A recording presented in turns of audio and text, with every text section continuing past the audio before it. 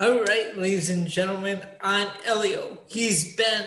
This is a PNC Progression Wrestling Podcast. We are back for another week. Ben, how are you? I'm fantastic, sir. Can't complain. How's your week been? Very good, considering it's been kind of slow, but at the very least, I got to the gym, and that always makes me happy. Yes, I saw you posted a picture at the gym of yourself at the gym. Yes, with my new godson named Bruce Wayne. I was. Okay, hold on. You know what? You talk about me being this godly man.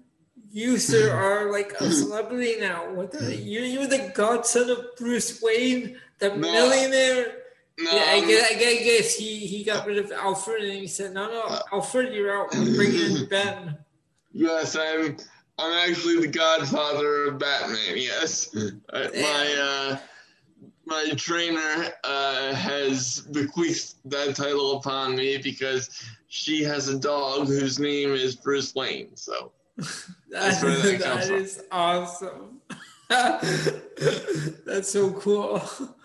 Okay, I gotta ask you though, when you're at that gym, I see how like it's green. The ground is green. What is that? Is that like that artificial turf thing? Yeah, it's artificial turf for lacrosse. Oh, right on. That's all right. That's pretty cool. Because they're largely a lacrosse facility.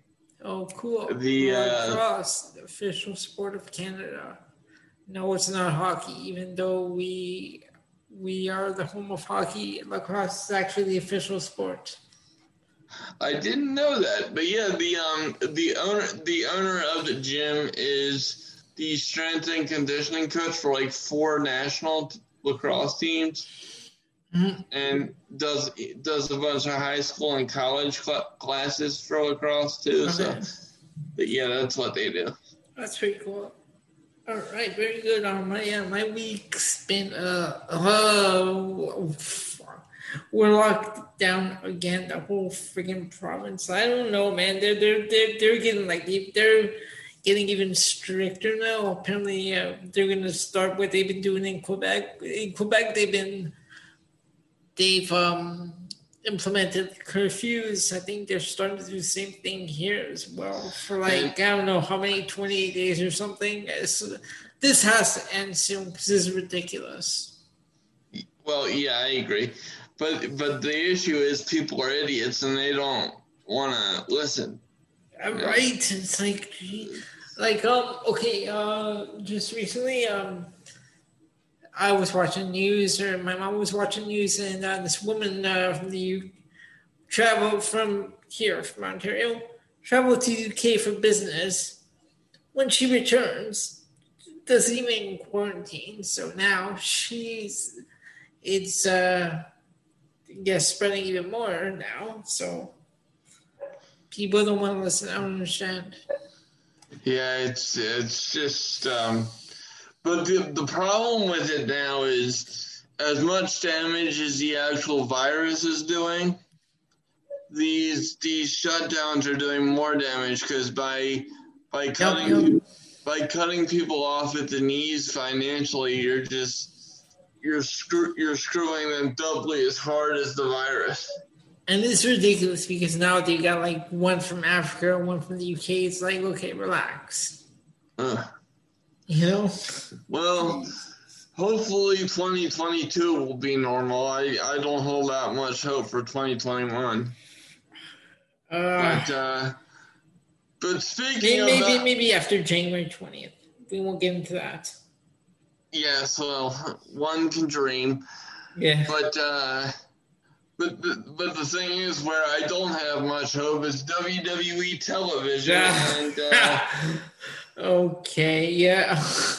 And what a smooth segue into the next segment of the show. Should we get into these craptastic shows? Ladies and gentlemen, I would like to congratulate Elio on being quite the. I have coined him the godly man today because he has decided to take upon himself the duty of reviewing Monday Night Raw for you, which I begged him to do because quite frankly, I don't have the patience. So thank you for that, and we shall bow our heads in prayer for your safe return from this Raw review because it sucked. So without further ado, if you would like to start us off. Let's bow our heads in prayer. Lord, help me get through this otherwise catastrophic episode of Monday Night Raw. Amen.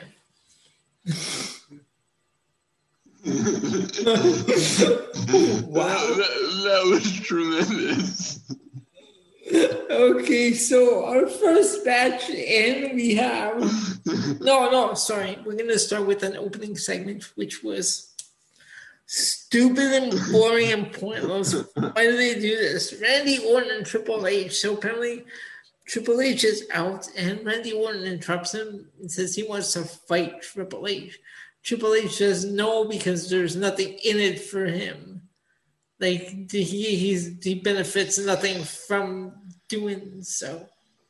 And then Orton has to go there. And you know what I'm talking about. Yeah. Like, why do they do this? Why? This is so lame. It's like this is the oldest and weakest way to get someone up mad. Yeah, but I mean, like, how many times are we going to hear that line about Triple H's balls? Like, well, that's why I said that's like so weak. It's like, how many times are we going to do this? Like, we've heard that exact line from Randy Orton to Triple H. Like, you know what this is? You know what that reminds me of? What? That's right. Whenever someone says the word bitch, that's like their go-to word. This is their go-to. Exactly. Although it's not as bad as bitch. Bitch is atrocious, but no, it's terrible. She's like can't run out of anything to say. You can't think of what to say. Just say that word. Exactly. No, don't. And it should be mentioned before we move on that the reason why Triple H was on Raw was because Drew McIntyre tested positive for the virus. So they had to make a call to the so-called bullpen, and Triple H came out on the fly. So, I actually have a lot of respect for Triple H for doing that. Because at this point he doesn't have to.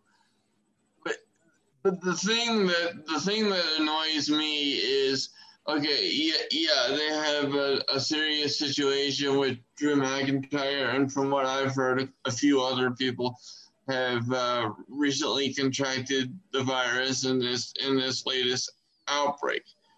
But doesn't WWE have the deepest roster they've ever had? So I'm a little bit confused as to why it falls on Triple H to come out and save the day. So all respect to him for doing that, like I said, but it strikes me as unnecessary. And who wants to see Triple H versus Randy Orton again? I don't. First of all. Secondly, Triple H wrestled in his t-shirt, so apparently he was having some sort of physique problem. It kind of reminded me of like the last Nitro, where Ric Flair wrestled in a t-shirt against Sting. So, but it really wasn't a match. It was all like it was all just like a blatantly obvious lead-in to what I'll refer to as the Fireball incident, which we'll get into later on. But it's just, I don't need to see this, and it's the same formulaic bullshit that Raw always does. We know what's going to happen. We're going to get a 15-minute promo to start the show. And then we're going to get a video package hyping the first match, probably. And then, Well, that leads into our first match. It is Lacey Evans defeating Charlotte Flair, and Ric Flair turns heel in this match. I thought he turned heel last week when he hooked. No, but last week they were making it like, oh, it was an accident. But this week But when you look at it, there's no way you could misconstrue that as an accident. That's why I'm saying, like, I understand. I get it. I get it. Didn't he turn heel last week? But they're playing off like that was an accident. This was intentional. I'm like, okay. Can I just mention, Lacey Evans is my age, I'm pretty sure, and Ric Flair is 71 years old, so that's a 39-year age difference. First of all, that's creepy. Second of all, Lacey Evans is married. Doesn't her daughter? I'm sure her daughter watches the show. Like, what are you doing?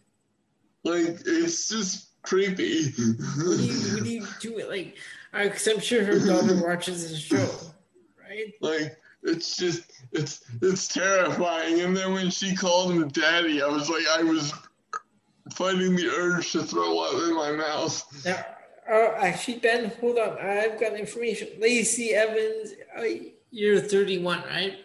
No, I'm 32. She's like 2 years younger. Oh. She's 30. Oh, so that's even worse. What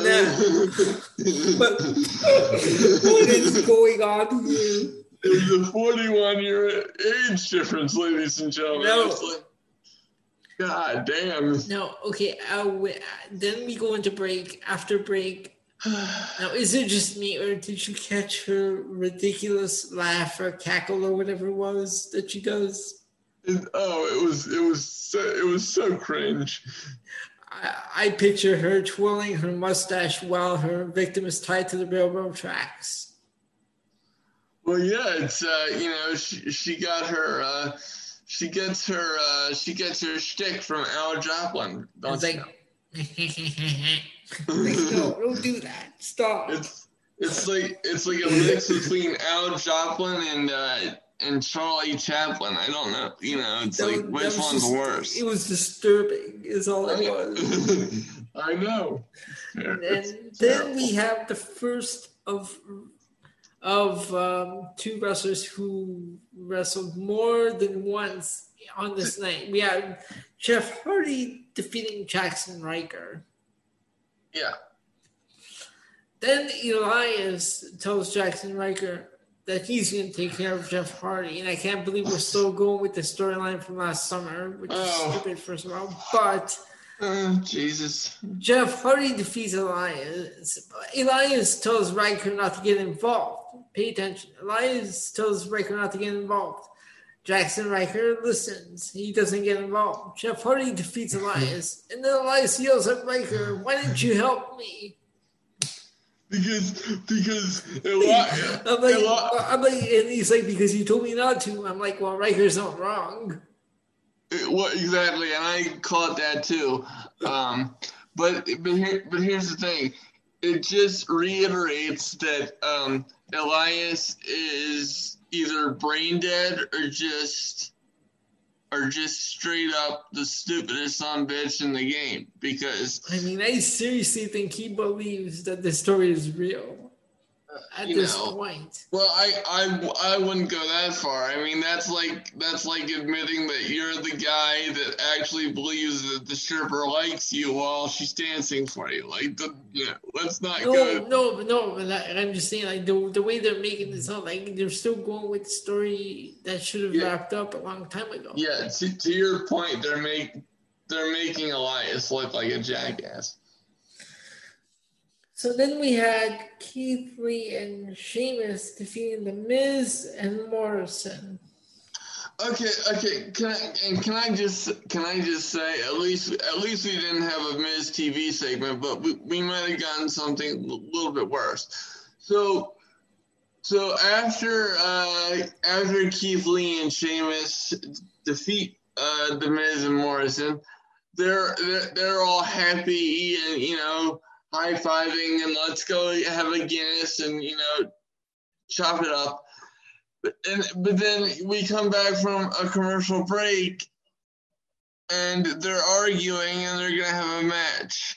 Now, look, like I said before, I thought I was under the impression that WWE now has the deepest roster they've ever had. So why are you having people wrestle twice?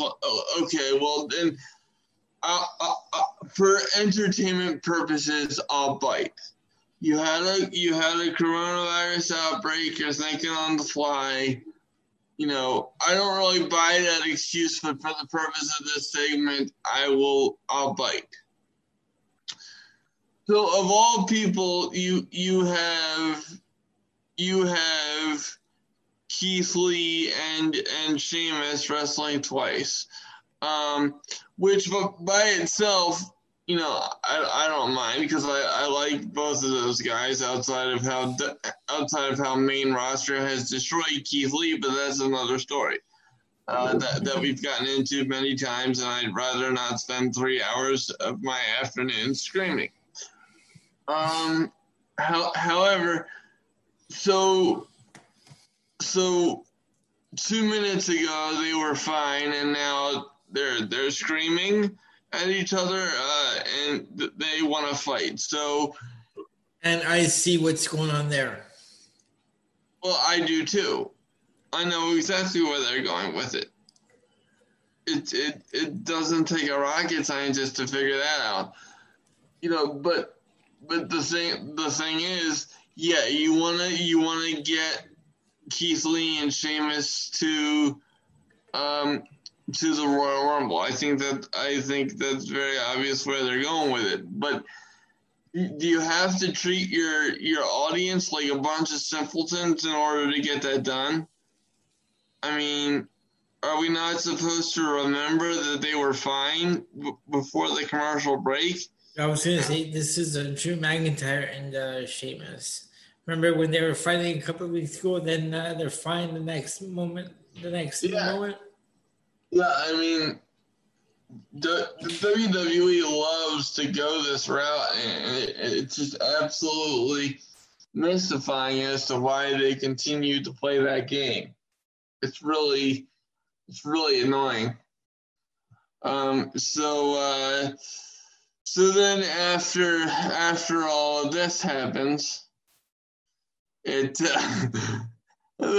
we have a special guest on the program, popping his head in, hello. But anything. We had a video, a Zoom bomber. Exactly. It's a Zoom invasion. What's going on? Yeah, well, I can guarantee you it's more entertaining than seeing this kindergarten level bullshit that we have going on between. Thank you, kind stranger. Like I was getting ready to say, it's better than this kindergarten level bullshit we have going on between Keith Lee and Sheamus. And keep in mind, ladies and gentlemen, that Keith Lee and Sheamus are two of the most legit badasses on the roster, and this is what they're being reduced to. No, thank you. Then now I had to laugh at this part because backstage riddles with the Lucha House Party. Oh my God. And he called them brochachos. Come on, that was funny. Come on. No, it wasn't. That was funny. It was fucking annoying. No. See, even your captive audience can't believe that Matt Riddle used the word brochachos. That was funny. Come on. When he called them brochachos, are you kidding me? That was hilarious. Well, clearly you're my brochacho. Well, I would like to take that as a compliment. So, thank you. I think. But I think I think Matt Riddle's been watching too many Cheech and Chong movies. And that leads into our next match. Bobby Lashley destroying Matt Riddle. Which brings up my next point. He has to be high as fuck, talking about Matt Riddle, obviously, because after he gets his ass kicked by Lashley. Are you distracted?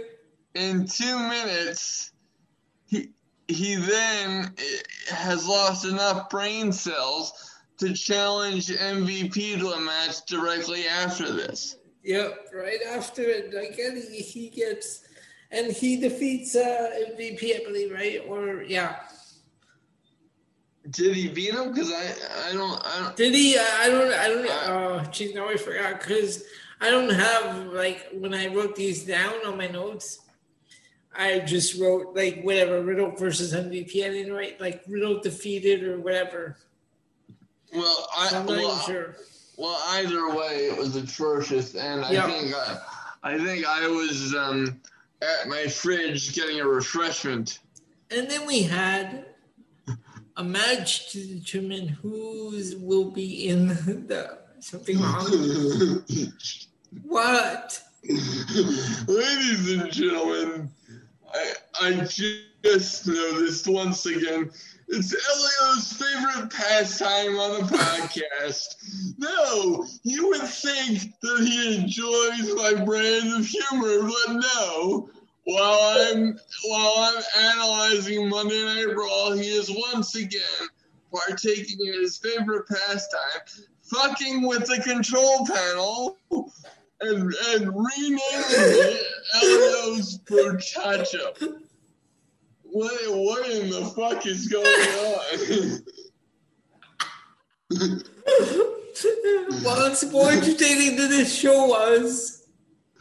Well, can't argue with you there, but nonetheless, it's just, oh my god.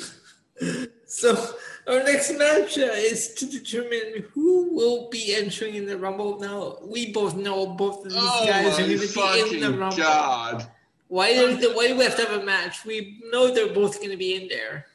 Well, because once again, WWE has to treat us like we're a bunch of simpletons. So AJ Styles defeats Drew Gulak in a pointless match.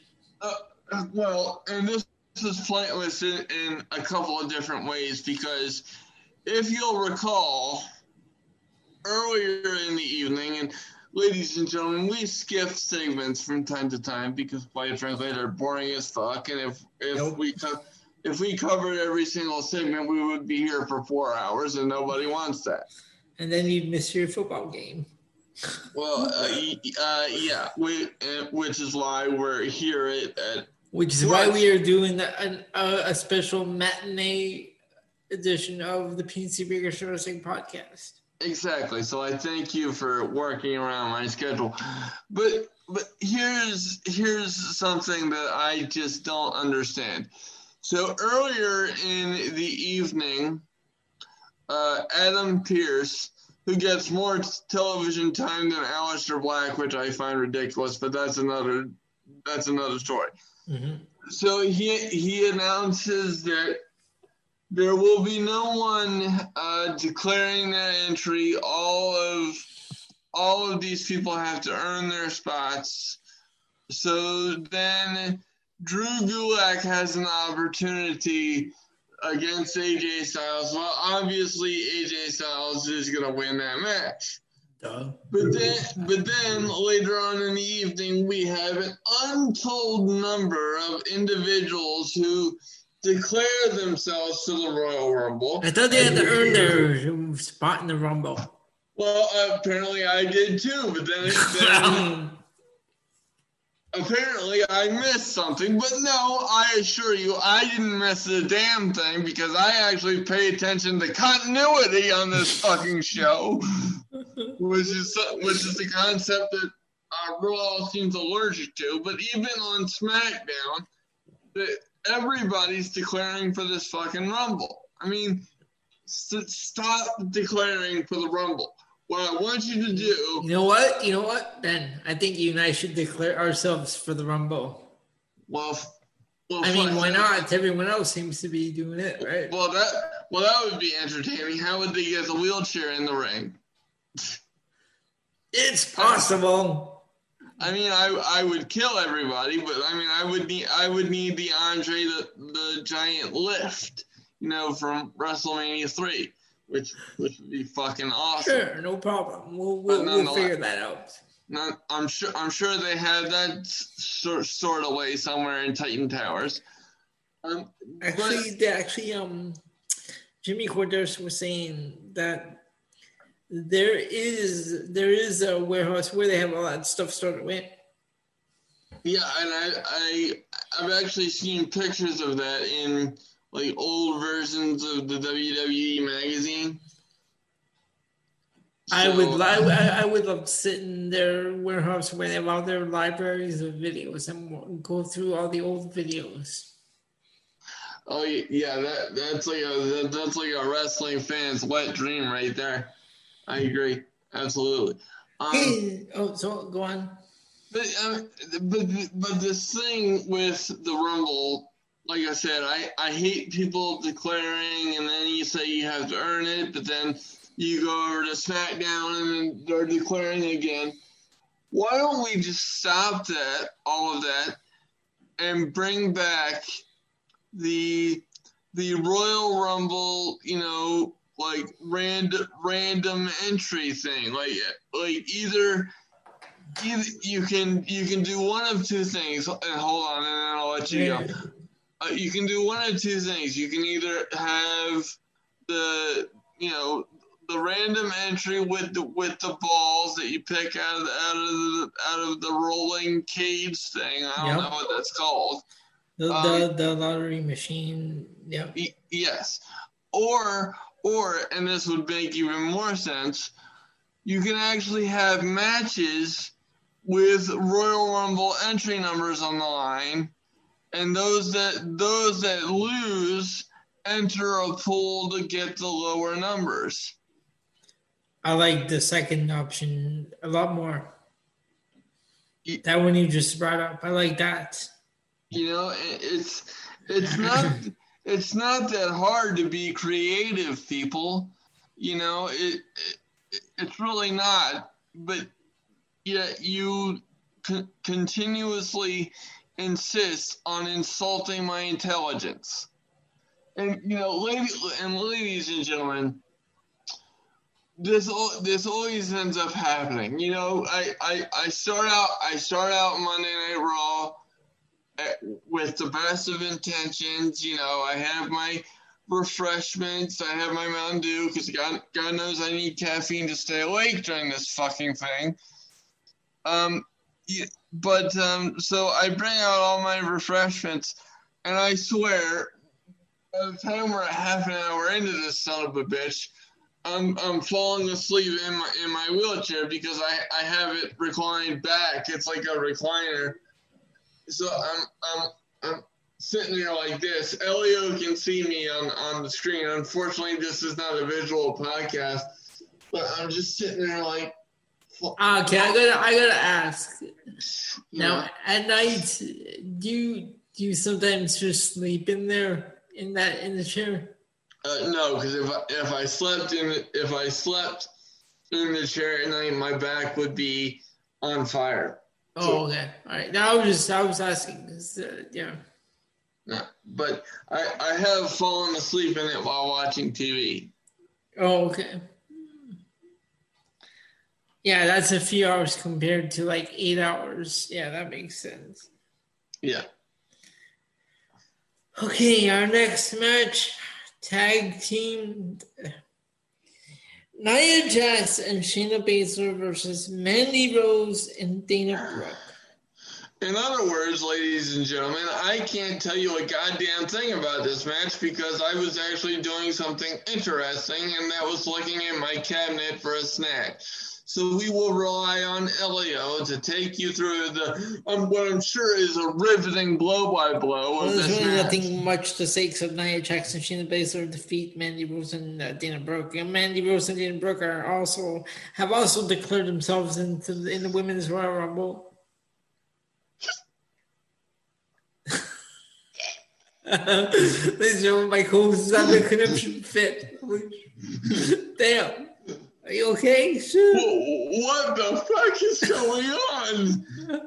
Do these people even watch the monitors as this show is going on? It's like, oh, this is what we said 10 minutes ago, and we're already going away from that. Can I say though? Jesus. I do like Dana Brooke or Mandy Rose versus Shayna Baszler. Singles match. I don't want no freaking tag team matches. Oh my god, I don't want to see Dana Brooke in any singles match. I'm sorry. Mandy Rose I'd rather see more than Dana Brooke, though. Well, yeah, that's obvious. Okay, that brings us to our main event, which wasn't really a main event, was it? Because apparently Randy Orton was beating Triple H up, and then Triple H exited the ring, went under the ring to grab the sledgehammer, and Klein returns to the ring. However, the sledgehammer is on. There's a fireball on top of the sledgehammer. The lights go off, and Triple H is just staring at the sledgehammer, and from behind Orton, Alexa Bliss appears and throws a fireball in Orton's face.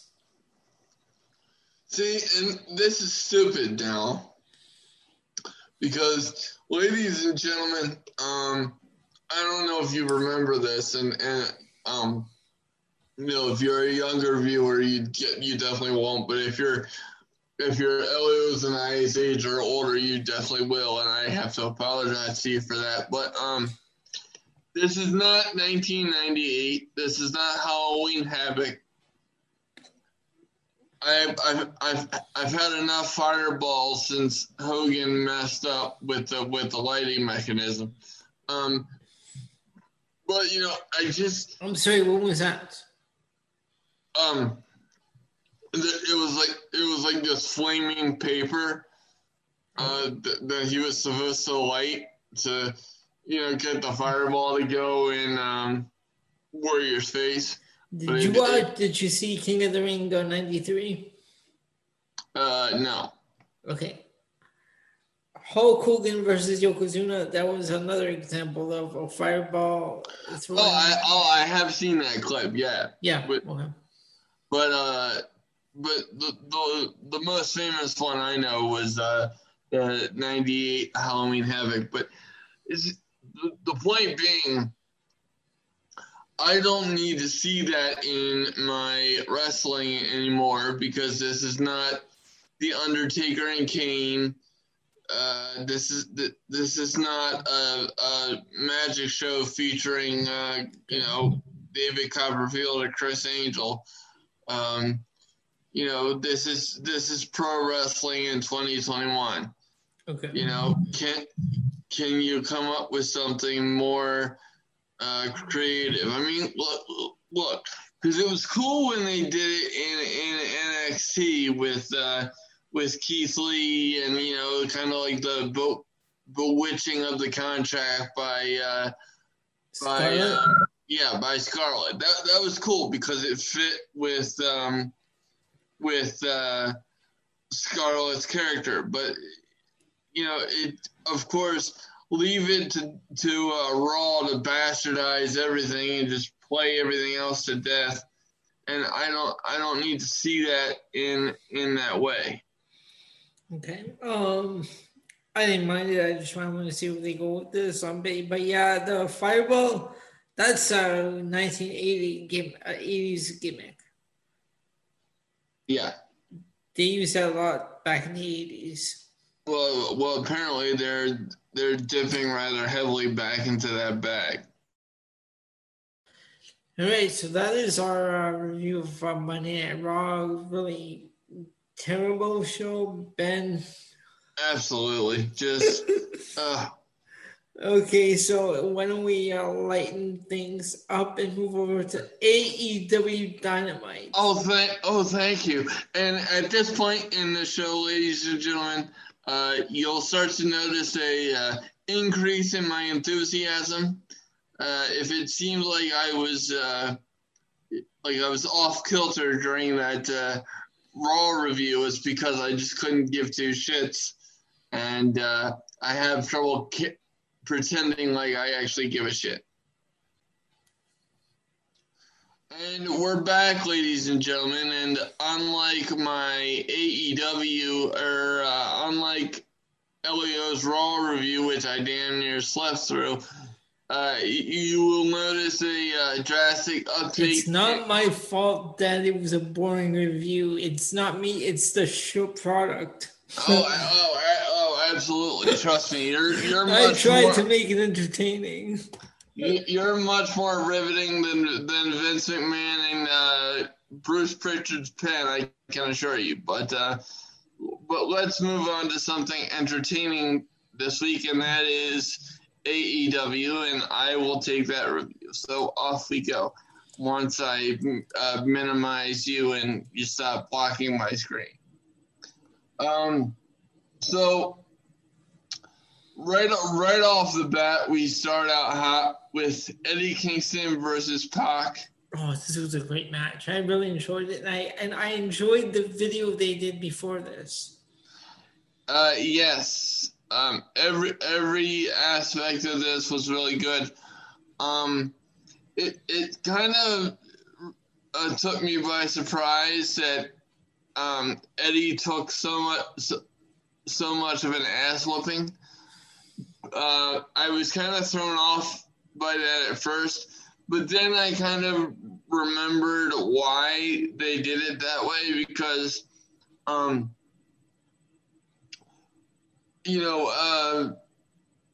me get my thoughts straight. I can't all tongue tied, but so Pac was off the air for 8 months because he was in quarantine in England.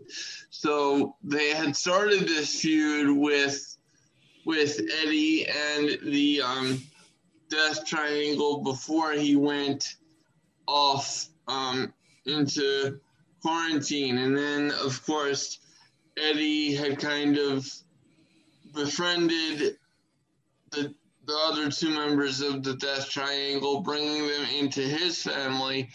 And so that's where the feud picked back up once Pac showed back up, and kind of accelerated the feud. And so even though this was like the first match between the two of them, in a way it kind of felt like the end of the feud, even though I know it's not, because of the fact that Kingston took such an ass whooping from Pac.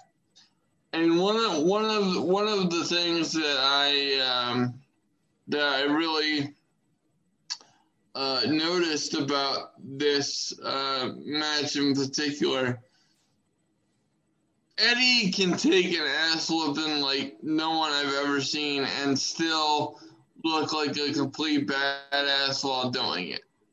You notice that? Like, yeah, he was getting his ass kicked, but it never felt like, Kingston was out of the fight. And I my favorite spot in the match was the huge uppercut that Pac hit right before he went to the right before he hit the Black Arrow for the 3 count.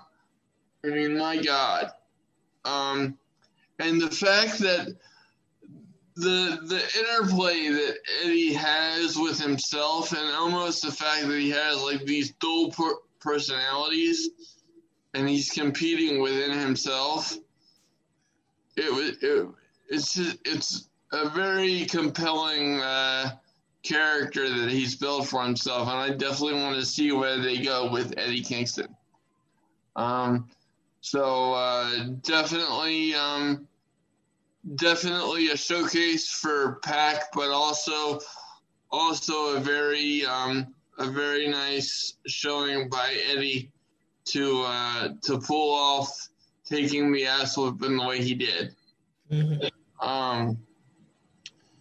So and then after the match, I was a little bit thrown off by this.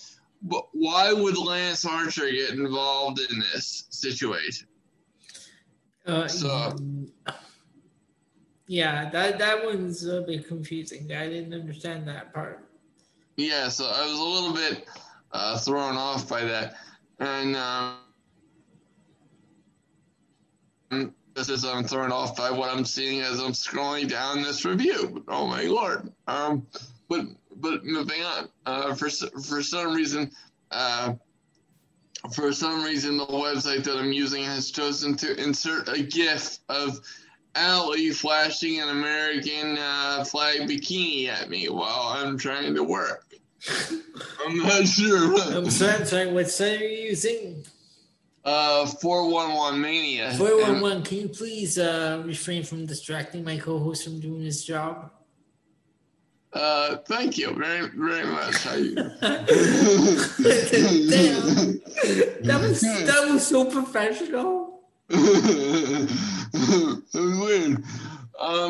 So we go from one ass-kicking match to another one, but unlike Kingston, the second match was really just a squash, because Miro decided to take his job seriously for a week and just come out and absolutely mutilate Chuck Taylor. This is the best that we've seen him. Yeah, this was definitely the best showing of Miro since his AEW debut. And I feel like this is where they should have went with him from the beginning. Mm-hmm. I haven't really been into his partnership with Kip Sapien. I would rather just see the brutality of Miro, because he is a physical specimen unlike anything I've ever seen. So I much prefer just the ass kicking version and not the video game playing nerd that is Miro. Like, you know, keep that to your Twitch stream with your wife. I'm cool with that. I've seen that and your Twitch stream is actually quite entertaining. I'm not knocking you for that. But when you're on AEW television, mm-hmm. let's stick in the realm of ass whooping and just leave it at that. Next up was a low light of the show, to tell you the truth. I don't understand what you're doing with Matt Hardy and Private Party. I really don't. This was terrible. This was just ugh. Can somebody clue me in as to what he's doing? Because I thought Matt Hardy was done with characters. Didn't he say that on Twitter? But I believe he did. Because he dropped the whole broken gimmick and said he was just... and then I believe there was a point where he was doing all these different variations of Matt Hardy, like big money mats. He was doing Matt 2.0 or whatever. I don't know. Well, I'll tell you what. This backstage segment was still kind of reminding me of Big Money Matt, and I'm just it was very odd. It was just I don't know if I want to spotlight more on Jeff Hardy or more on Matt Hardy, excuse me, than Private Party. Like keep the spotlight on them. Not, you know, Matt Hardy should be used to enhance Private Party, not the other way around. Private Party should not play second fiddle to Matt. I'm sorry, that doesn't work for me. And then after that, we get the Inner Circle out here to discuss their New Year's resolutions. And as a sidebar, I hate New Year's resolutions. So I have to tell you, I wasn't planning on paying much attention to this segment because I thought for sure it would suck. But then MJF got on the mic and I started paying attention because MJF is MJF and he's fucking awesome. Yeah, you're a fan of MJF. Oh, Major League. And I don't know. Maybe it's just me because I've seen him outside of AEW, so maybe it's just me that's not as big a fan. Well, everybody has their thing. No, I know. I'm just saying maybe it's just me that because I've seen him outside of AEW, and the MJF you're seeing now is the same character he played in MLW. Well, if he's this good, then I have no problem with that. But ladies and gentlemen, I would like to take this opportunity to call my co-host out because he has just admitted that he can take or leave MJF, while at the same time he is a fan of Billy Kay and Peyton Royce. I love Billy Kay and Peyton Royce. Yes, all day, every day, 7 days a week, twice on Sundays. Well, unless you're talking about their other attributes, I couldn't disagree any further. So with that in mind, I have to question your sanity. If you prefer Billy Kay. Sanity? Man, I miss that group. You stupid son of a bitch. Good Lord. Okay, before we go too far off the rails here. But MJF says off the top of his head, one of his plans would be to strengthen the bond with his inner circle teammates, but he also said fat people gotta go. Although you know what? No, hold on. I'm just although you know what, this segment that you're talking about, I did enjoy this segment. Oh yeah, it was awesome. And then of course before this, Hager just shouted championships. I appreciated that. So Ortiz wants to perfect one of his grandmother's recipes. Mm-hmm. And even MJF had a comment about that. Jericho goes on to say that he thinks that him and MJF are going to win the tag team titles. Santana and Sammy are very upset about this. Because don't they already have a tag team in the inner circle? And I really appreciated Sammy getting on the mic and pointing this out because he said, he called Jericho a tag team slut because he's tagged with Sammy. He's tagged with Jake Hager. We already have Proud and Powerful in the inner circle. Why do we need Chris Jericho and MJF going after the titles? Which it was a point that I appreciated.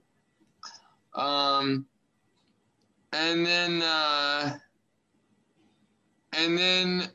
MJF goes on to say, okay, this segment is really going off the rails. So then he literally jumps in the air and moves to the left in an effort to get the show back on track. So I found that part to be incredibly hilarious. Jericho goes on to say that they're all top-level professionals and sexy hooligans. I think social media would disagree with you after a few weeks ago, after you took your shirt off. Mm-hmm. But that's because social medias are a bunch of assholes, and we're not doing that.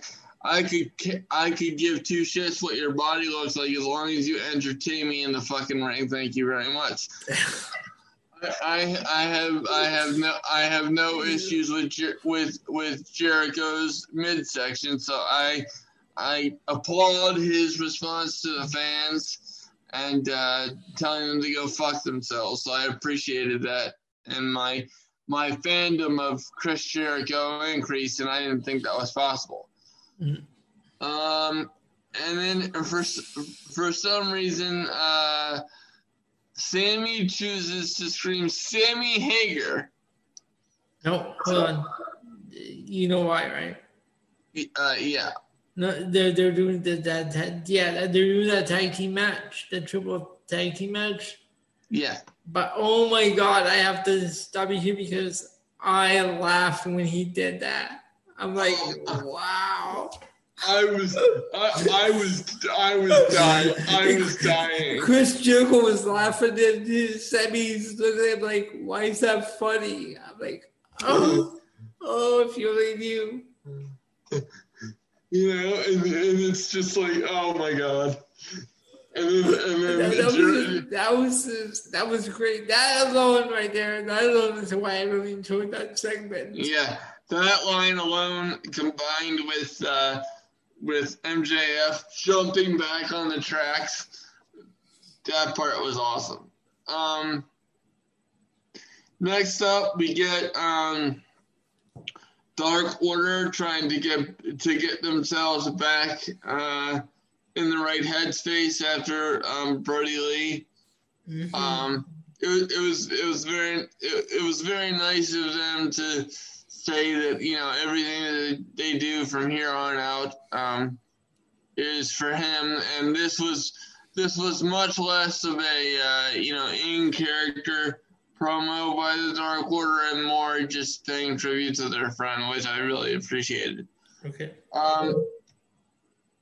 And then after Taz gives us a history lesson between Darby and Cage, out comes Omega Callis, and Omega wants to bring out the rest of the Elite and the World Tag Team Champions, and they show the Young Bucks in the back, seemingly getting ready to come out after he says, "Our Tag Team Champions."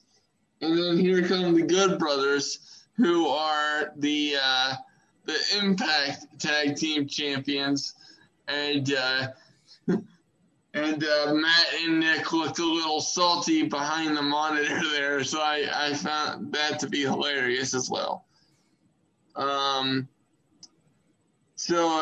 then as this promo continues, the Young Bucks are just watching backstage with Tony Khan, and the three of them are so pissed off. It was kind of hilarious. Next up was just a 6-man squash match between Kenny Omega, Carl Anderson, and Luke Gallows versus the Varsity Blondes and Danny Limelight. I have a question for you. Yeah. What do you think of Danny Limelight? I really liked him in this match. I wasn't sold on him before, but I think that's just because I hadn't seen enough of him. But from what I saw in this match, I really enjoyed what I saw from him right here more than in the past. So yes, well done, Danny. Congratulations, sir. Yeah, if he gets more opportunities to shine like that, even in the Lost, I'll be very happy for him because I thought he did a tremendous job. And then, of course, the Good Brothers and Kenny Omega get the easy victory. And then out comes John Moxley, who just doesn't give a fuck about anything and just jumps in the middle of a 3-on-1 attack. Here come the Young Bucks to help him out, but then again, here comes Penta and Ray. What are they doing here? The announce team seems really confused by this, and they super kick the Young Bucks. And it just turns into a melee, and Callis and company escape to the back like a bunch of bitches. See what I did there? Oh, you just called your friend a bitch. Oh. You and Gallows are going to have a talk after this. Well, I will contact him on Facebook and apologize to him in private. Very good. And so then, I have, to be honest with you, I really haven't been a fan of Britt Baker. But this new segment she's got is hilarious. I didn't mind it, but I don't know why Cody has to be the first guest. Yeah, I mean, what it turned into, I didn't like, because it just turned into an all-out brawl between Red Velvet, who was taking up for Brandy Rhodes, and Jade Cargill. Who came in and got in Cody's face. And how dumb did Rebel look? I mean, is she Britt's making a joke and Rebel's sitting there with that goofy laugh? Well, I mean, the whole thing just looks stupid, but I don't think it's a good look for Jade Cargill to want to beat up a pregnant woman. I don't think that that's good. I really don't like Cody's involvement in this. It's just weird. Yep, I agree. I thought, and as you said, I thought Cody was a very odd first guest. Yep. For this show. And, you don't watch Dark, do you? No. Okay, because they've already done the waiting room on Dark. That's where she started doing this. This is their very first Dynamite episode of the waiting room. Yeah. So then after this brawl, we get a random Thunder Rosa video package, which confirms the match. Well, no, that was part of the segment. But yeah, I understand. Go on.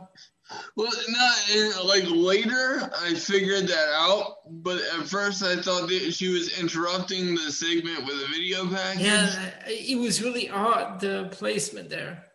Yeah, which is why I put it like that, because okay. I just this whole the whole transition to the promo, which I guess that's what it was, a transition, didn't look like one, or at least a very poorly executed one, which is why I was confused. But yeah, apparently they're going to have a match at the next TV special in February called Beach Break. Beach Break? What? Come on. So that has to be a low light. Because that whole segment was a disaster. Yeah, it was. Jurassic Express versus FTR. As much as it pains me to associate FTR with a low light, I don't get it with Marco Stunt. I really don't. Thank you. We said that on the other show. We said the same thing. Marco Stunt just. My 9-year-old nephew is bigger than he is, and my 9-year-old nephew could absolutely kick his ass. Yeah, and what's he doing slapping Dax Harwood around? Well, more to the point, what is Dax Harwood doing giving up any offense to Margot Stunt? Right? It makes Dax look like a complete moron. And trust me, Dax and Dax and I'm sorry. Dax and Miller. Yeah, I was going to say Dax and company, but yeah, but Dax and Wheeler have no business looking like chumps when Marco Stunt is in the ring. But obviously, FTR gets the win. But it's just anything with Stunt I don't get. But on the positive thing, I have to say this is a highlight because I give the women's division a lot of crap when we talk about AEW, and just justifiably so in my opinion. But I have to say I was very impressed with the match between Serena Deeb and Tay Conti. Oh, you like that one? What? You like that one? Yeah, I thought this was a much better offering for the women's division. Mm-hmm. So I was, obviously I thought, Serena was going to carry it because she's the veteran. But I really felt like Tay Conti did a really good job of stepping up to her level. But I'm sorry. Going back to the Jurassic Express, did you notice Jungle Boy's music? Yeah, they changed it. Yeah. And now. Yeah. Do you recognize the song? No, I didn't. But apparently, Tony Khan brought the rights to it. He's been doing that a lot lately. Yeah, that's called Tarzan Boy.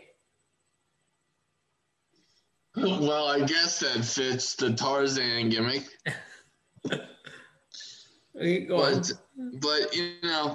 But thank God for Serena Deeb in this women's division. But yeah, this was a much better offering, so I have to give credit where it's due.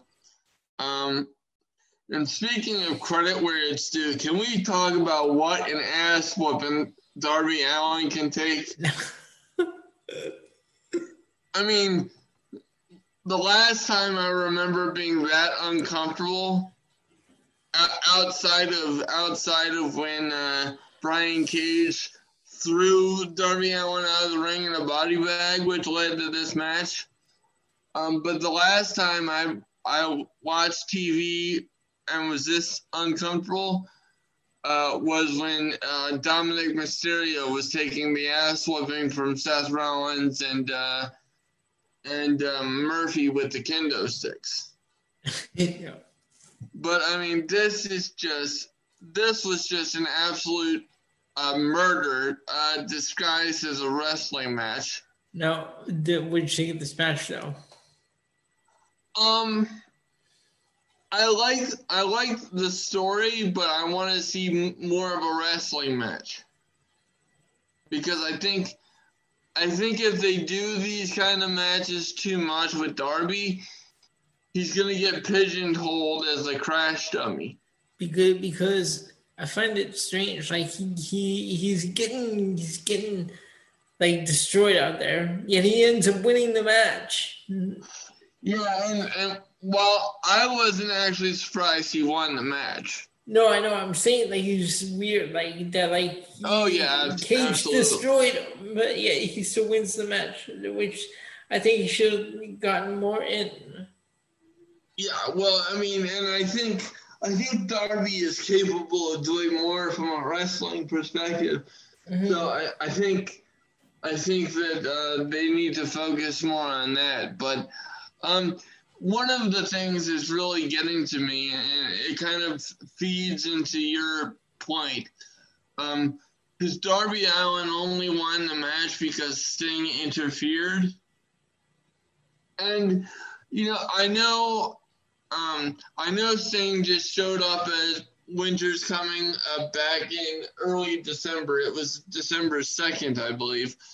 But at this point, I would ask AEW to give me more of an explanation as to why Sting is involved with Darby Allin, and please tell me it involves more than the face paint similarities.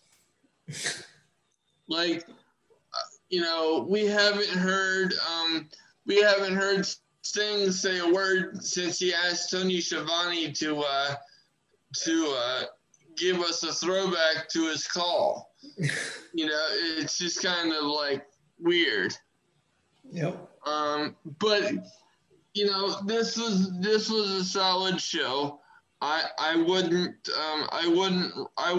rate this main event as highly as this website did. They gave it 3 stars. I would have given it 2. And I think they were a little bit too generous with giving it a 7.5 out of 10. Wow. That's extremely generous. Is that the whole show? Yes. Ooh, wow. 7 out of 10. Wow. 7.5. Yeah, 7.5. Wow. That's high. No, I would have given it a 6. Yeah. To tell you the truth.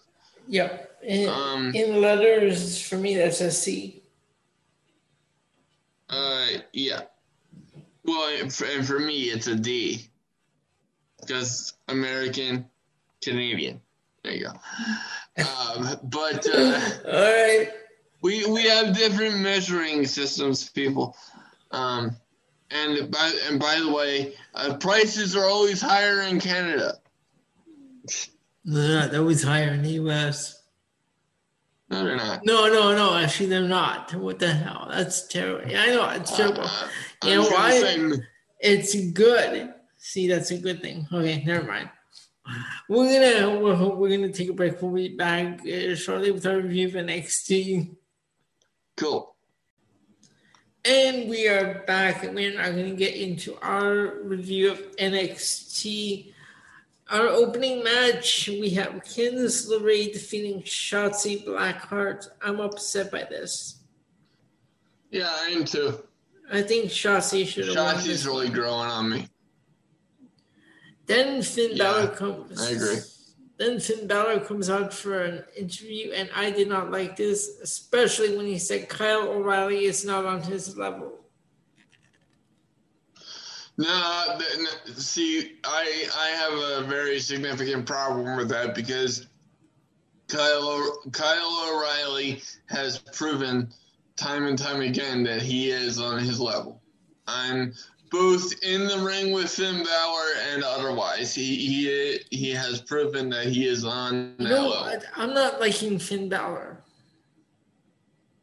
Yeah, this Prince gimmick is. Yeah. I'm not sold on it yet. No, it's just like his whole attitude, his whole character. I don't know. Like he was when he first came up to the main roster. Okay, that was cool. But like since he moved back to NXT, it's like no. Well, but having said that, I was a fan when he came back to NXT. I have no problem that Finn is in NXT. It's just no. I mean the character like that he started doing when he made his return to NXT. Right. That makes sense. Yeah, I got you. Then now we've started the Dusty Classic. Let me ask you, what do you think of the Dusty Classic tag team? The Dusty Rhodes Tag Team Classic.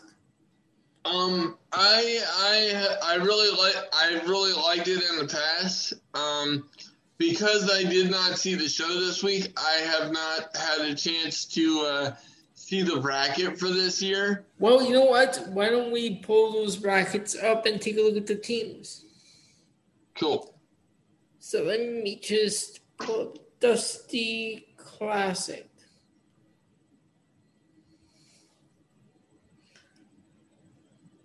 Okay, here we go. Dusty Rhodes Tag Team Classic. Let's go. Okay, where are we? 2021. Here are the brackets, okay? Cool. So, and a few of these have already, at least one has taken place on 205. So here we go. In the first round, we have Breezango versus the Undisputed Era. Oh, God. We know what's going to happen there. Undisputed Era. Now, this guy, I just don't understand this guy. Ashante the Adonis. I don't get this wrestler. No, I don't. No, So, I don't get it either. So Ashante the Adonis and Desmond Troy versus Ariya Daivari and Tony Nese. Oh my God, that's a terrible matchup. Oh, fuck me. Hold on. Then we have Kushida and Leon Ruff versus The Wade, Johnny Gargano, and Austin Theory. See, I don't like that because now they're just making up tag teams to fill out space. Then we have Ever-Rise versus Grizzled Young Veterans. Grizzled Young Veterans better win this entire thing, or I'm going to be somewhat pissed. Okay, MSK versus Jake Atlas and Isaiah Swerve Scott. Okay, so I'm glad we're on that one now because MSK, I didn't see the match, but I saw the stuff after the fact. I'm very excited for them, and the real emotion that they showed, after the fact, the WWE PC YouTube channel did an interview with them after their showing. And, you really get to know them a little bit. And, so I'm really rooting for them on top of the fact that I've been a fan of theirs for a while. They're one of the tag teams that I've actually kept an eye on in Impact. And I don't watch Impact. Mm-hmm. But I have gone out of my way to watch several of their matches on the show. So I'm very excited to see what they can do. And my prediction right off the bat as to what this tournament should end up being would be MSK versus Grizzled Young Veterans. And while I would give the nod ultimately to Grizzled Young Veterans because I think it's their time, but I think having a showing and making it all the way to the finals would almost do more good for MSK. Okay. Our next bracket is August Gray and Kurt Stallion versus Drake Maverick and Killian Dane. No, see, that just pisses me off because This took place on 205. But, they're making up tag teams. If you don't have enough tag teams, whose problem is that? And don't have a Dusty Rhodes Tag Team Classic if you don't have tag teams. And then our two final brackets, Lucha House Party versus Imperium. Oh, please. Why would you even make that match? What the fuck are they doing? And the Bollywood Boys versus Legado del Fantasma. Oh, my God. What the Okay. Okay. See, now I'm pissed off. And now I might have to go on a rant. Oh, no. Oh, Jesus.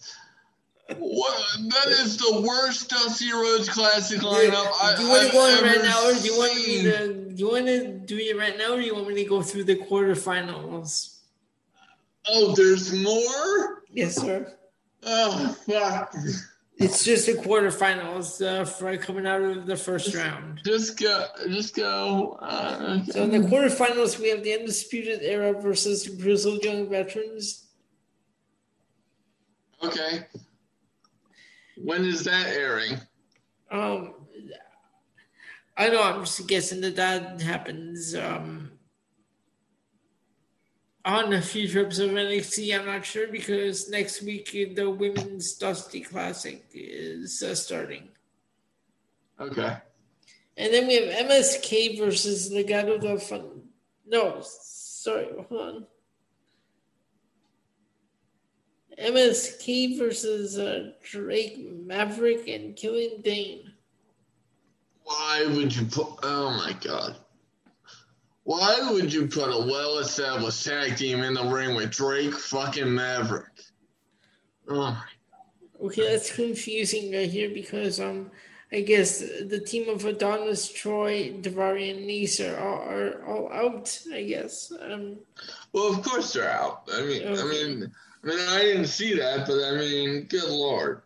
And then the winner of Lucha House Party Imperium faces Legado del Fantasma, who defeated the Bollywood Boys. Okay, so it's gonna be Imperium who win all of that. Now, from what I just told you, next weekend starts the Women's Dusty Classic. Here are the teams for that. Oh boy. Am I going to be pissed off? You have The Way, Candice LeRae, and Indy Hartwell. Okay. You have... One moment. Yeah, okay. You have Kaden Carter and Casey Catanzaro. Shotzi Blackheart and Ember Moon, and Tony Storm and Mercedes Martinez.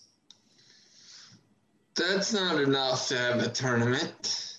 No, hold on. That is 1, 2. That's 4 teams. What? How can you have a tournament with 4 teams? Oh my God. You're putting that up against the men's? Are you kidding me? Like, okay, the idea of having a women's Dusty Cup is an awesome idea, but if that's your execution, please don't do it. I mean, I thought there were more women on this roster. I was pretty sure there were more women on the roster myself. You know what I would have done? I would have taken some of the ones from the main roster, bring them back to NXT for this.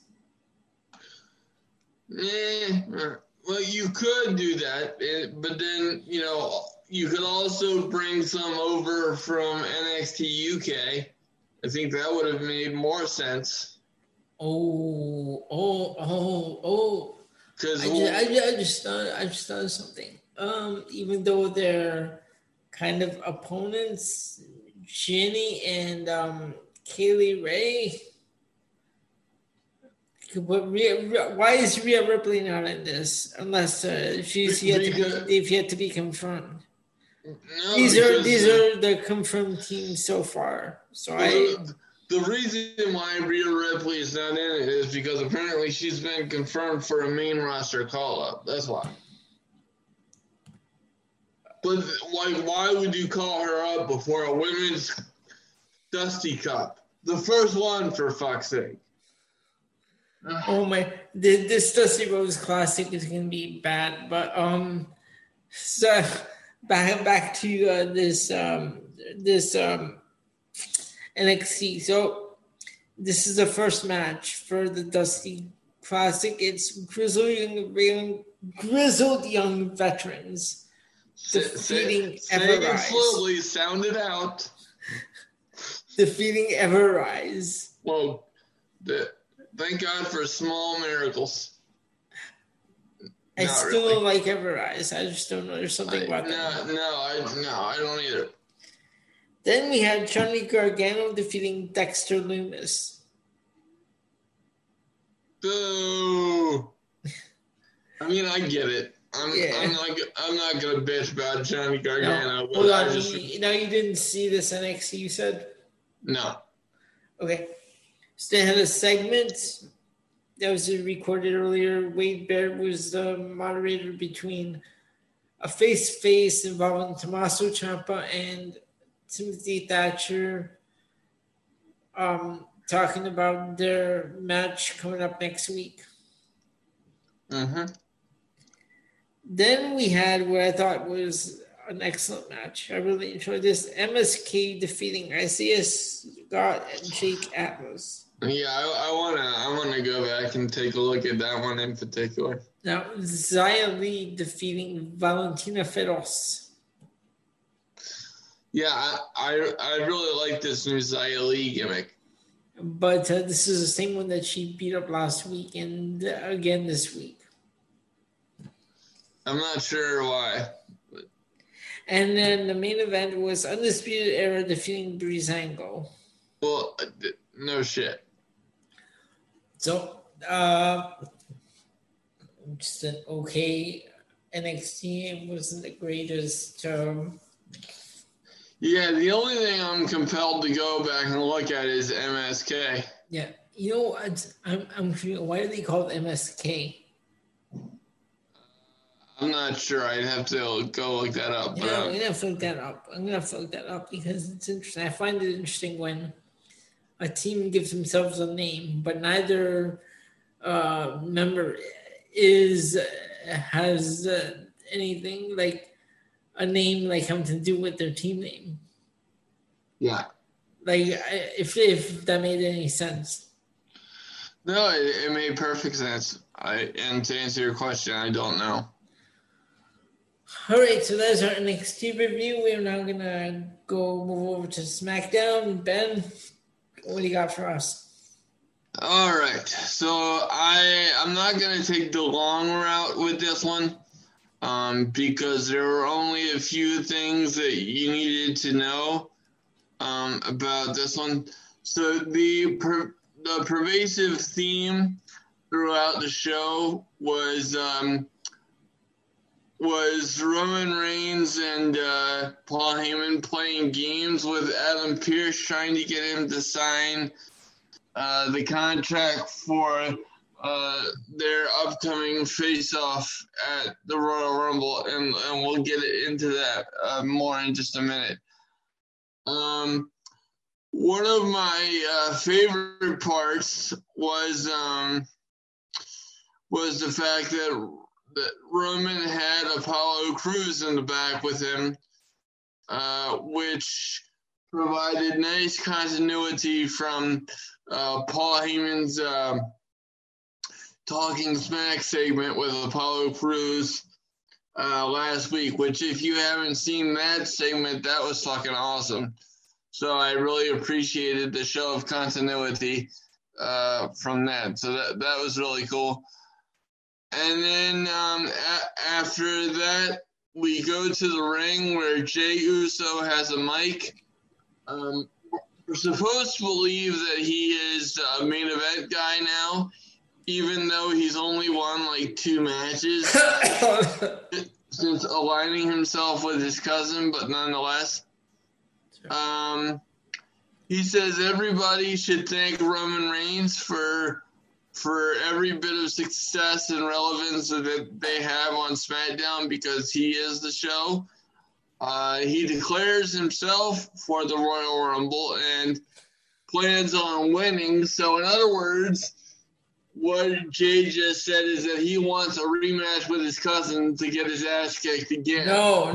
He doesn't want that. He's gonna win the Rumble, go to Raw, challenge that champion. Yeah, I know, but eventually but he also claimed that Roman Reigns was coming for both shows, so eventually by his logic, they would face off again. So I don't think Jay wants that. No, they got to think ahead with this shit. And then out comes Nakamura to cut Jay off. I've never been more thankful to see Nakamura in quite a while.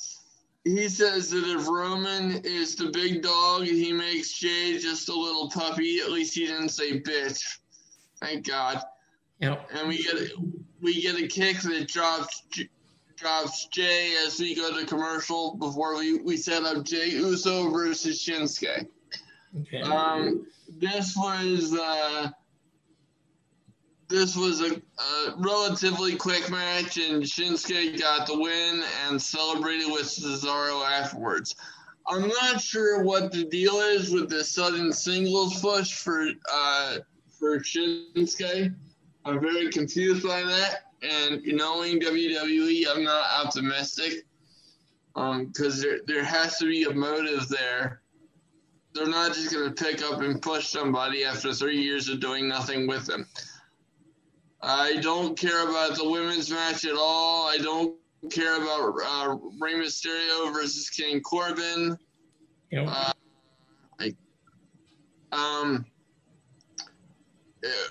We get a new talk show segment with. Hold on, Ben.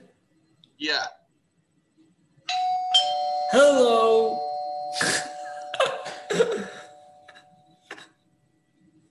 Actually, no, that was very good considering. It was Ding Dong Hello, hosted by Bailey. Ding Dong Hello Show. What'd you think? Good. Well, the name of the show was fucking terrible. But having said that, I find Bailey and Bianca Belair to be tremendous. Okay, but this one wasn't the best one. The best though. I mean, the segment could be something, but this one, yeah, I don't know. Yeah, I mean the segment was stupid, but it's hard to complain when Bailey and Bianca are in the ring together. So. I thought it was funny when Bianca rang the doorbell. Bailey's like, I wonder who that is. And Bianca, you see Bianca from behind the door. Bailey knows me. Yeah, and meanwhile, under her breath before this happens, she goes, "Ring the doorbell, Bianca." Yeah, right. Whatever. So then somebody answered my professional wrestling prayers, because next up after that we get Cesaro versus Daniel Bryan. Oh, this match. More of this, please. Where can I get more of this and less bullshit with segments such as Ding Dong Hello? Good God. How about Ding Dong Hello? Give me more of this on a professional wrestling show. Well, good God. I can't even describe this match to you because it went 20 minutes and they're going to deliver every single time. This was wonderful. Then right after this, so we go from the highs of the highs, like Cesaro and Daniel Bryan. Oh my God, it's. Didn't I mention professional wrestling wet dream earlier? Oh my God, this qualifies. But then I have a very rude awakening, because we're back with Carmella and her sommelier being interviewed by Kayla. Thank God Sasha Banks interrupts and wants to kick the sommelier's ass. So then after this, I'm starting to get increasingly pissed off with the quality of SmackDown again, because it's Apollo Crews versus Sami Zayn. What do you like this? Oh, the match absolutely sucked. And it was done right. And considering the talent involved, this was an absolute robbery, because Apollo Crews versus Sami Zayn should be an awesome match, but they weren't given a damn thing. So you know what? I think Apollo's gonna turn next week. Well, I would hope so, definitely, because I definitely like his alignment with Roman Reigns. Like I said, that was really well done, that whole thing. But then we move on to the main event segment, which I thought was good, but it was very obvious what was going to happen, because nobody actually believed that Adam Pearce was going to go one-on-one with Roman Reigns. Nobody believed that. I have a question. Yeah, go ahead. If they were going to replace Adam Pearce, what was the point of doing that whole gauntlet match and having him win? Because it was Roman Reigns' way of being a prick, to seemingly set it up to get his way. because ultimately underneath all of this, Roman Reigns is a coward. He's playing the cowardly heel. So, like I said, it was his way to try to get the one up on Adam Pearce, but then Pearce got the one up on him by faking an injury to his knee and saying, and exploiting that card subject to change line, which apparently he said was standard in every WWE contract. So I thought that was well played. But overall, I wasn't impressed because everybody could see from a mile away that we were going to get Roman Reigns versus Kevin Owens again, which by itself I'm not complaining about. But it's just, you definitely took the long way in terms of getting there, for sure. So, not the best SmackDown. I would give it a 5, but I did thoroughly enjoy the overall theme of the show, which anytime you put the spotlight on Roman Reigns, I'm going to pay attention. And then, of course, the absolute one and only highlight of the show outside of those promos was Daniel Bryan and Cesaro, which I thought was awesome. All right, so that takes care of our SmackDown review. Ben, while you were doing that, I was firing up the DeLorean because we are gonna go back to Sunday, January 16, 2000, for our review of WCW Sold Out.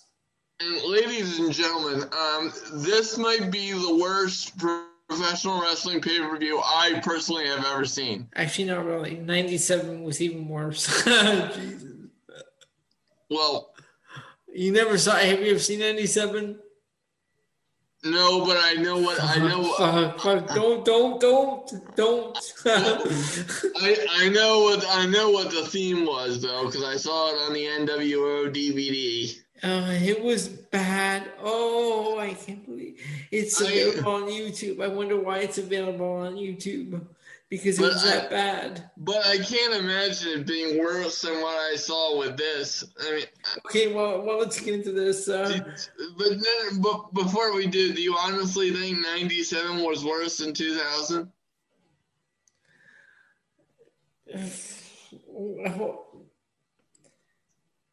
You know what? Actually, they were both bad, but 97 was really bad. Oh, 97 was just terrible.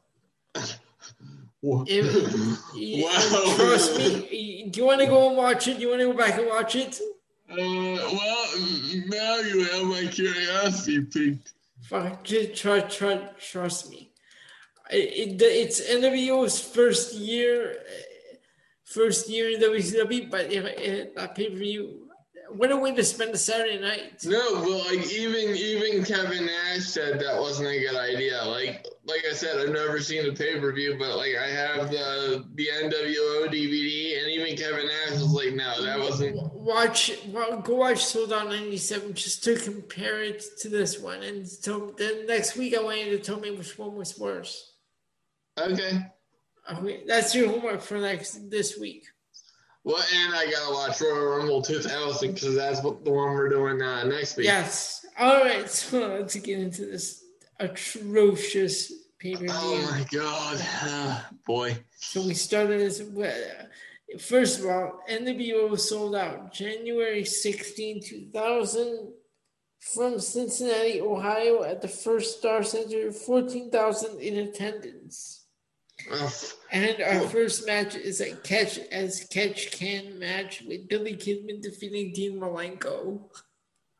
Okay, well, that in and of itself is blasphemous, but it should be mentioned that the reason why Billy Kidman had 3 matches, I'm not sure why they chose Billy Kidman, but it was because both Bret Hart and Jeff Jarrett missed this show.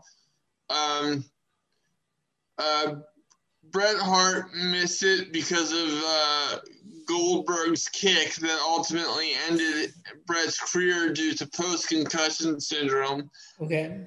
And then Jeff Jarrett had also gotten a concussion courtesy of a massive flying headbutt off the top of a cage from he who must not be named. Okay. So the original main event was supposed to be Bret Hart versus I believe Psycho Sid for the championship, but obviously it didn't go down that way. Okay. All right, so next we have a handicap match. Vampiro defeating the combination of David Flair and Crowbar, who were accompanied by Daphne. Oh, this was terrible. David Flair clearly did not inherit any of his father's talent. This was just awful. Awful. Next, we had a tag team match. Big Vito and Johnny the Bull with Disco Inferno defeating the Harris Brothers, Ron and Don. Well, kill me now, because what is happening where the DOA would lose this match? Right. What? To the I think what were they called, the Mamalukes? Yes. What? And but more than that, and trust me, DOA, aka the Harris Brothers, losing is bad enough. But when you put Disco Inferno with the Mamalukes, what the fuck was that? Who thought of that idea? And who do I have to kill? The next match was absolutely atrocious for the WCW Cruiserweight Championship. Oh my God! Defeating Medusa. First of all, kidding me? First of all, fuck Oklahoma, not the state, but the professional wrestler. This guy was just bad, and this gimmick was terrible. Well, to make fun of somebody's Bell palsy, I got news for you. Fuck you. Yeah. Does that make my opinion clear enough?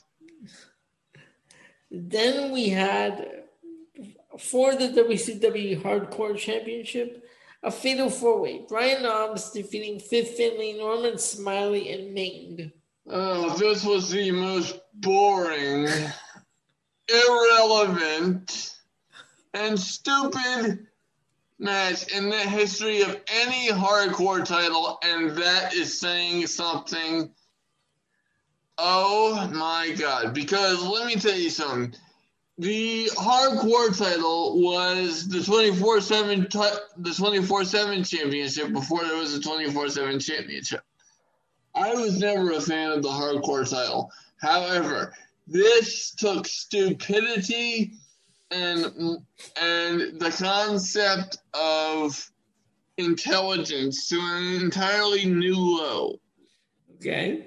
Oh my God. Then we had a bunkhouse brawl. Billy Kidman defeating Perry Saturn.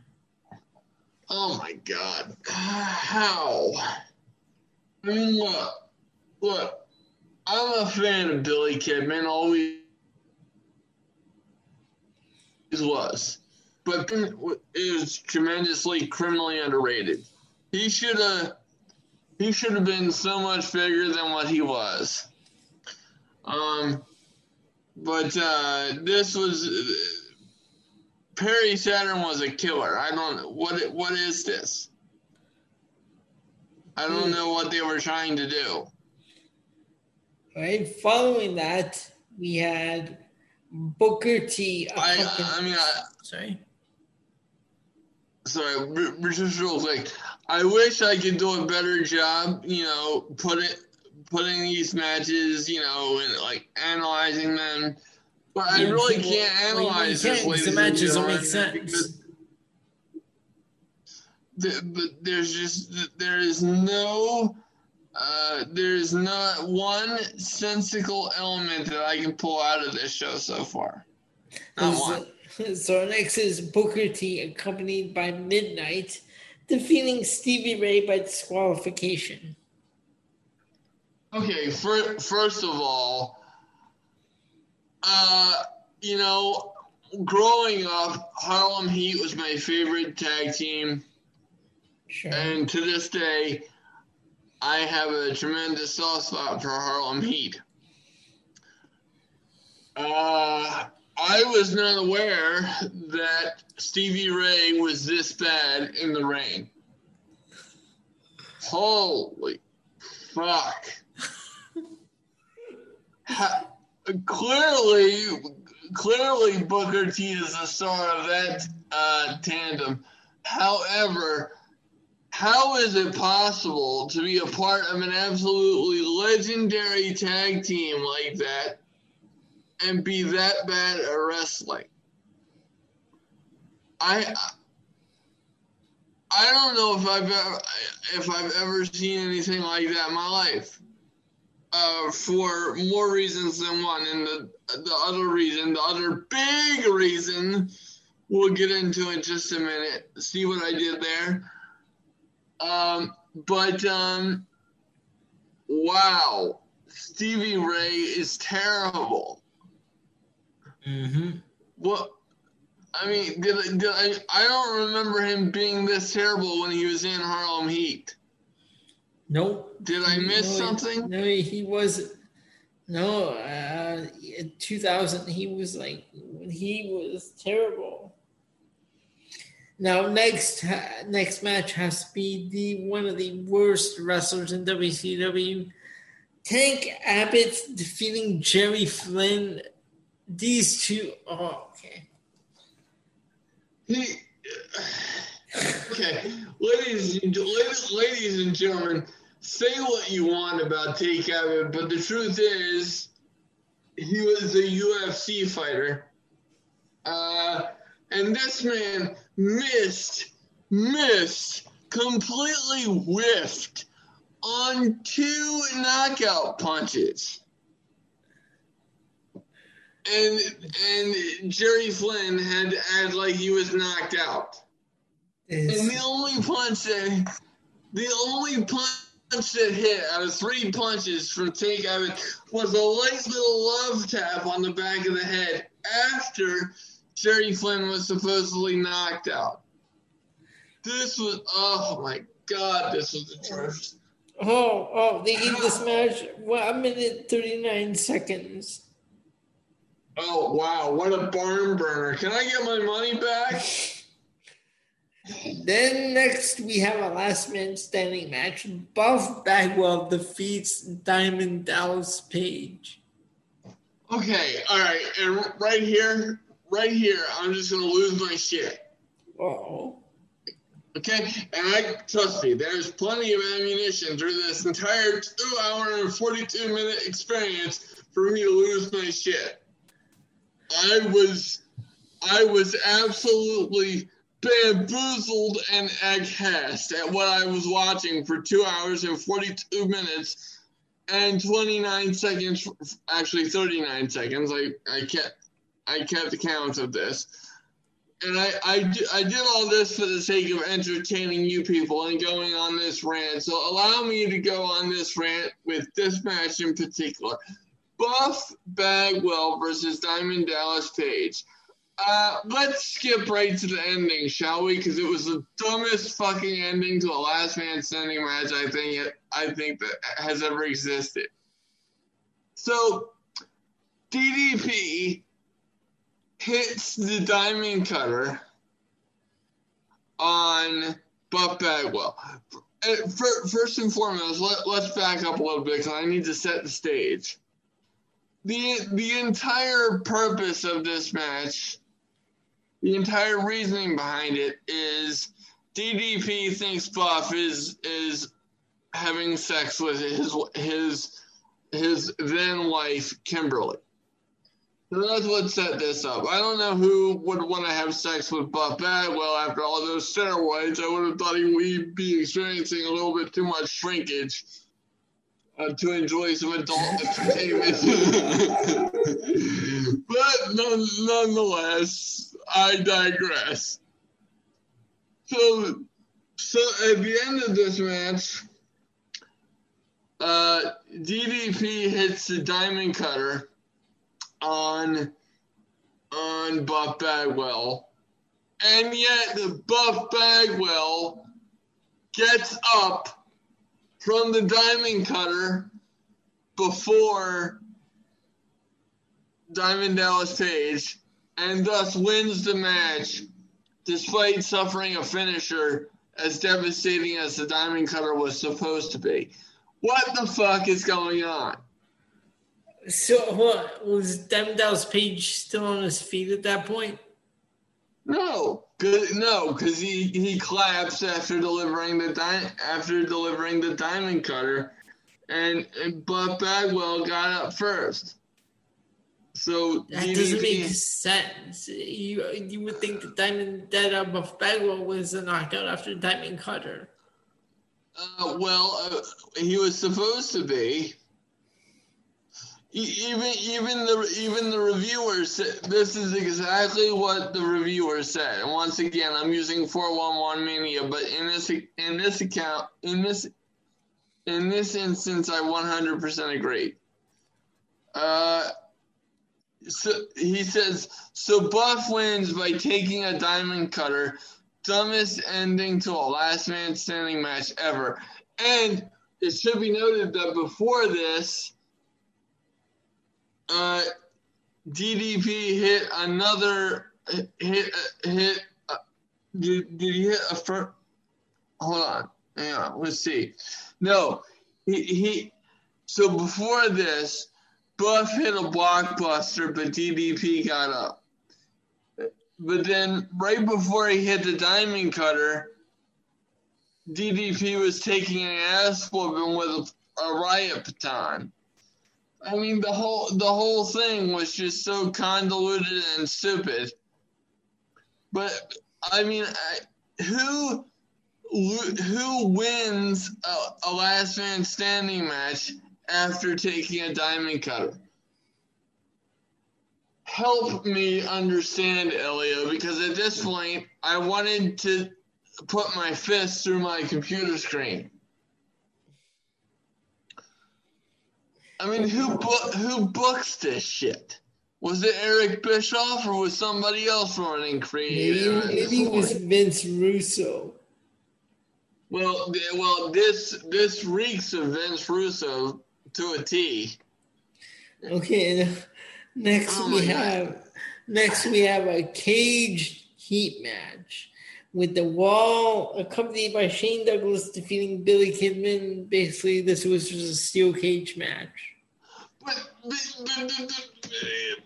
it's so stupid, and I'm doing this on purpose. I'm not sounding like an idiot just to sound like an idiot. I said but on purpose because this was WCW's answer to Hell in a Cell.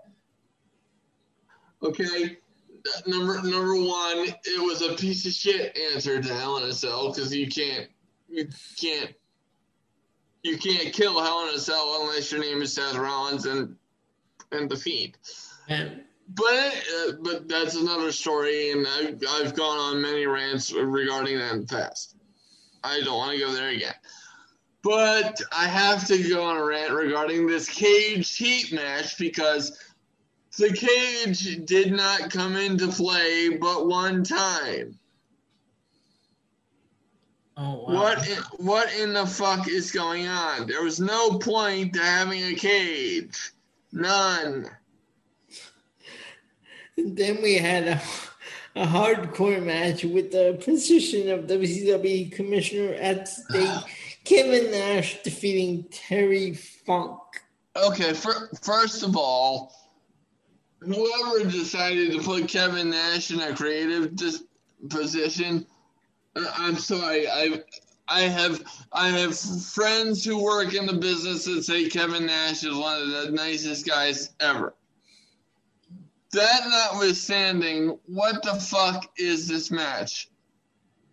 I'm not saying Kevin Nash was in charge of this, but that was just me lamenting the fact that Kevin Nash was ever in a creative position. But the same could be said for Hulk Hogan and a whole bunch of WCW wrestlers, so I'm not calling Kevin Nash out particularly. But as it relates to this match by itself, we basically saw Kevin Nash murder a 54-year-old man. What is this?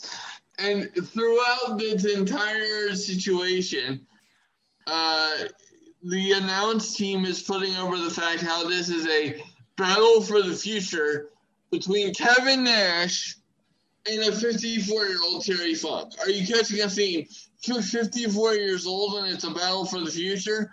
What's it a battle for? Control of the nursing home? I mean, good God, man. What the fuck am I looking at here? And then the main event for the WCW Championship, Arn Anderson as special guest referee. We had He Who Shall Not Be Named defeating Sid Vicious. Oh yes. Sorry, I might have misnamed the main event earlier on, but yes, it was Chris Benoit versus Sid Vicious, and I knew that this was the main event because I messaged you about it after I finished watching it. Because this match was completely irrelevant no matter what would have happened in it, because Chris Benoit was stripped of the title the next night on Nitro. Yep. So that's the first stupid part of this. The second stupid part of this is that they spent 15 minutes in this match, and they built up Sid as being this never give up kind of person. But even though he tapped out to the crippler crossface immediately, despite the fact that his foot was under the rope, which would have broken up the hold to begin with, every single thing about this match was an absolute clusterfuck. What was the point of this entire pay-per-view? I have no idea. What was it? Was it to bore me to death because it succeeded? Was it to kill my faith in professional wrestling because it succeeded? Was it to remind me that WCW sucked because it succeeded? Was it to remind me that I should be embarrassed that things like this exist in professional wrestling because it succeeded? And did it succeed in embarrassing me in being a professional wrestling fan? Yes, it did. So I guess this pay-per-view did accomplish a number of things. But good God, it sucked. Good God. All right, so that is our review of WCW Sold Out 2000. Then next week, Royal Rumble weekend. And I wired the circuits in the DeLorean, and we are going back to January 23rd, 2000 for Royal Rumble 2000. Absolutely. From bad to one of the best. So thank God. Thank the Lord. What are you, rewinding the engine? What an atrocious theme for a pay-per-view. What was that? What was what? Did you hear that music? Yeah. That was the theme for the Royal Rumble 2000. That was terrible. That was atrocious. What were they thinking? Absolutely. But so that will be our review for next week. Before we head out, Ben, I have a bit of trivia for you. Okay. But actually, first, do you have anything else before? No, we're good, man. All right, so I was looking at my the wrestling album earlier. Now, I showed you this off air. I bought this when it was first released in 1985. I was 11 years old. I still have it. God, you are old. I wasn't even a thought in 1985. You're 11. Okay. Now, let's take a look at this cassette. So side one has The Land of a Thousand Dances by the Wrestlers, basically the roster at the time. Junkyard Dog with Grab Them Cakes. What? Grab Them Cakes, yes. Then we had Rick Derringer with Real American. Are you done? Are you okay?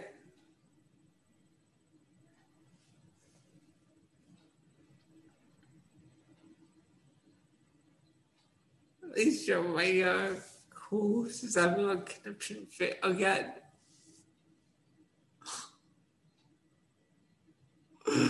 Okay. I'm not sure what to do at this point. Sir, are you okay? Yeah, I'm good. All right, then we had Real American by Rick Derringer. Okay, we had Jimmy Hart with Eat Your Heart Out, Rick Springfield.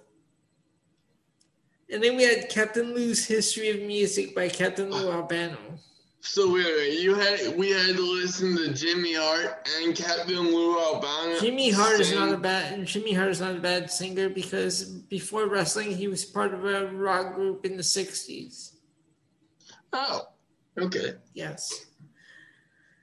That is side one. Side two consists of Hulk Hogan's theme by the WWF All-Stars. Okay. For Everybody by Roddy Piper. Oh, God. Tutti Frutti by Mean Gene Okerlund. Oh, Jesus. Don't Go Messing with the Country Boy by Hillbilly Jim. And Cara Mia by Nikolai Volkov. Okay, well, this sounds terrible by and large. Is it bad? Actually, this is our classic cassette. I mean, when you're 11 years old, right? It's pretty cool. Like you see that WWF has a cassette out, so you want to get it, right? I don't know about that. When I was 11 years old, I had pretty good musical taste. When you were 11 years old, sir, it was 1999. Yes, I was. You were listening to this. I was listening to No Doubt, Offspring, Metallica, all kinds of cool shit. Alice in Chains, and you're listening to this. Okay, we know who came out better on that exchange. You would have listened to the same thing, I'm sure. Keep telling yourself that, princess. Now, looking at, did you keep track of the titles of these songs? I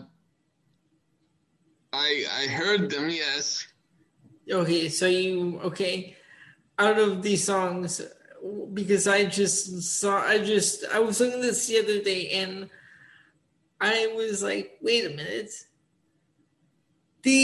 This is a cassette made up of cover songs. This is actually a good cassette if it was the actual songs. Yeah, I agree. So which ones out of these songs do you think are real? Yeah, again, I can go through them again if you want. Sure. Okay, Land of a Thousand Dances. No, that one would be bad. Sorry? That one would be bad. No, I'm not asking I'm asking if they're either real or if they're a cover. No, that seems like a cover. That's a real song. Oh, jeez. From 1965 by Wilson Pickett. Next is Grab Them Cakes. That's got to be fake. That's a real song from 1981 by a singer called King Chameleon. Oh, God. Kill me now. Real American by Rick Derringer. That's a real one. Eat Your Heart Out, Rick Springfield. I think that's a real one. That's actually, that's Jimmy Hart. That's, he wrote that one. And of course, Captain Lou's History of Music. Oh my God. Well, of course that's fake. Now, Hulk Hogan's theme. You've heard of Hulk Hogan's theme, haven't you? Yes. No, I'm not talking about Real American. I'm talking about the other one. Yeah. Okay. I've heard both. Yeah. Real or fake? Well, the Jimi Hendrix one was real. No, I'm not talking about Jimi Hendrix. This is neither one. I'm not talking about. This is Hulk Hogan's theme, and you know what? I will actually pull it up on Spotify right now. On the fly research. Yeah, and then after this, I gotta go because dinner's almost ready. Just letting you know. We're having so much fun on this podcast, we went over time. I'm telling you what's going on here. Okay, this one. I'm sure you've heard of this one.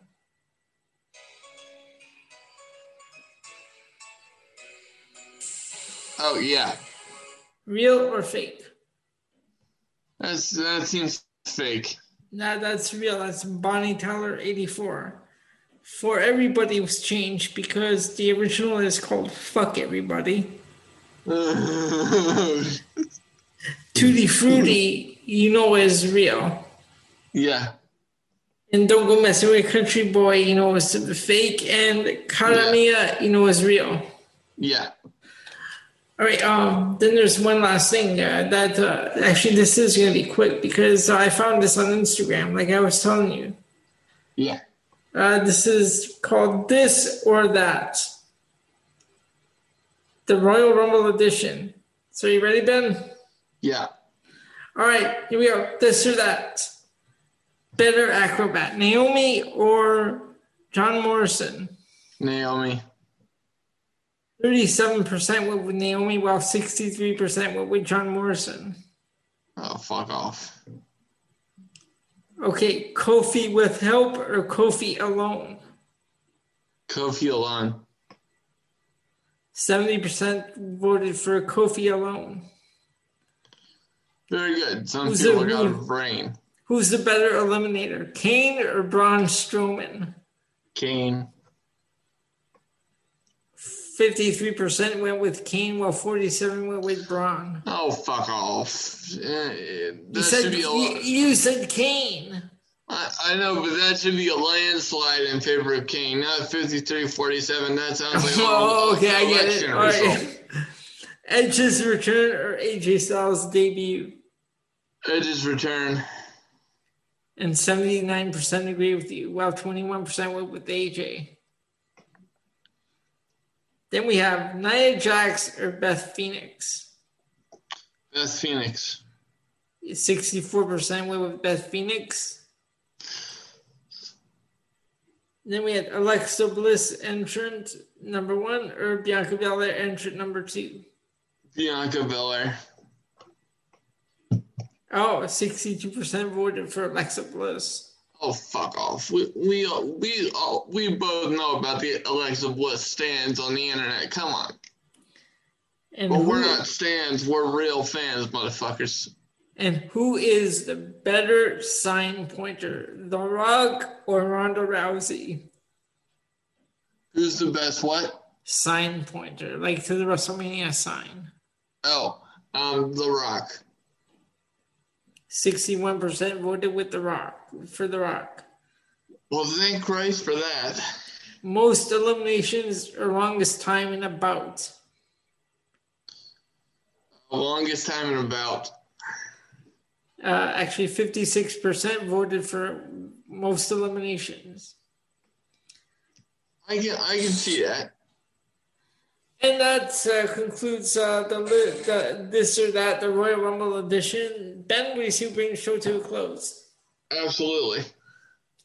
All right, fans. So next week, that's a music trivia thing. That was just a way to fill time and just have fun before we head out for the week. So next week, Royal Rumble 2000 review.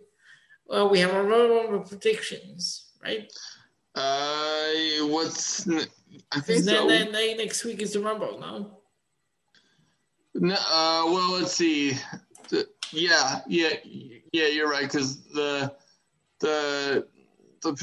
actually, yeah.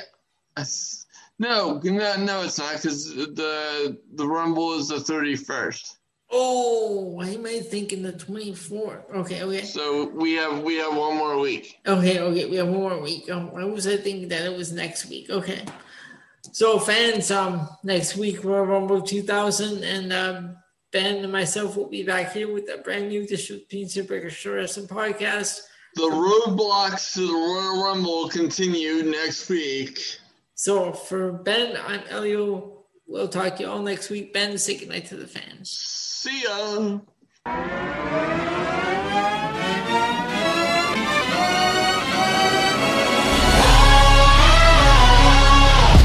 Ladies and gents, this is the moment you've waited for. You've been searching in the dark, your sweat soaking through the floor. And buried in your bones, there's an ache that you can't ignore. Taking your breath, stealing your mind, and all that was real is left behind. Don't fight it, it's coming for you, running at you. It's only this moment, don't care what comes after. Your fever dream, can't you see, getting closer. Just surrender, cause you feel the feeling taking over.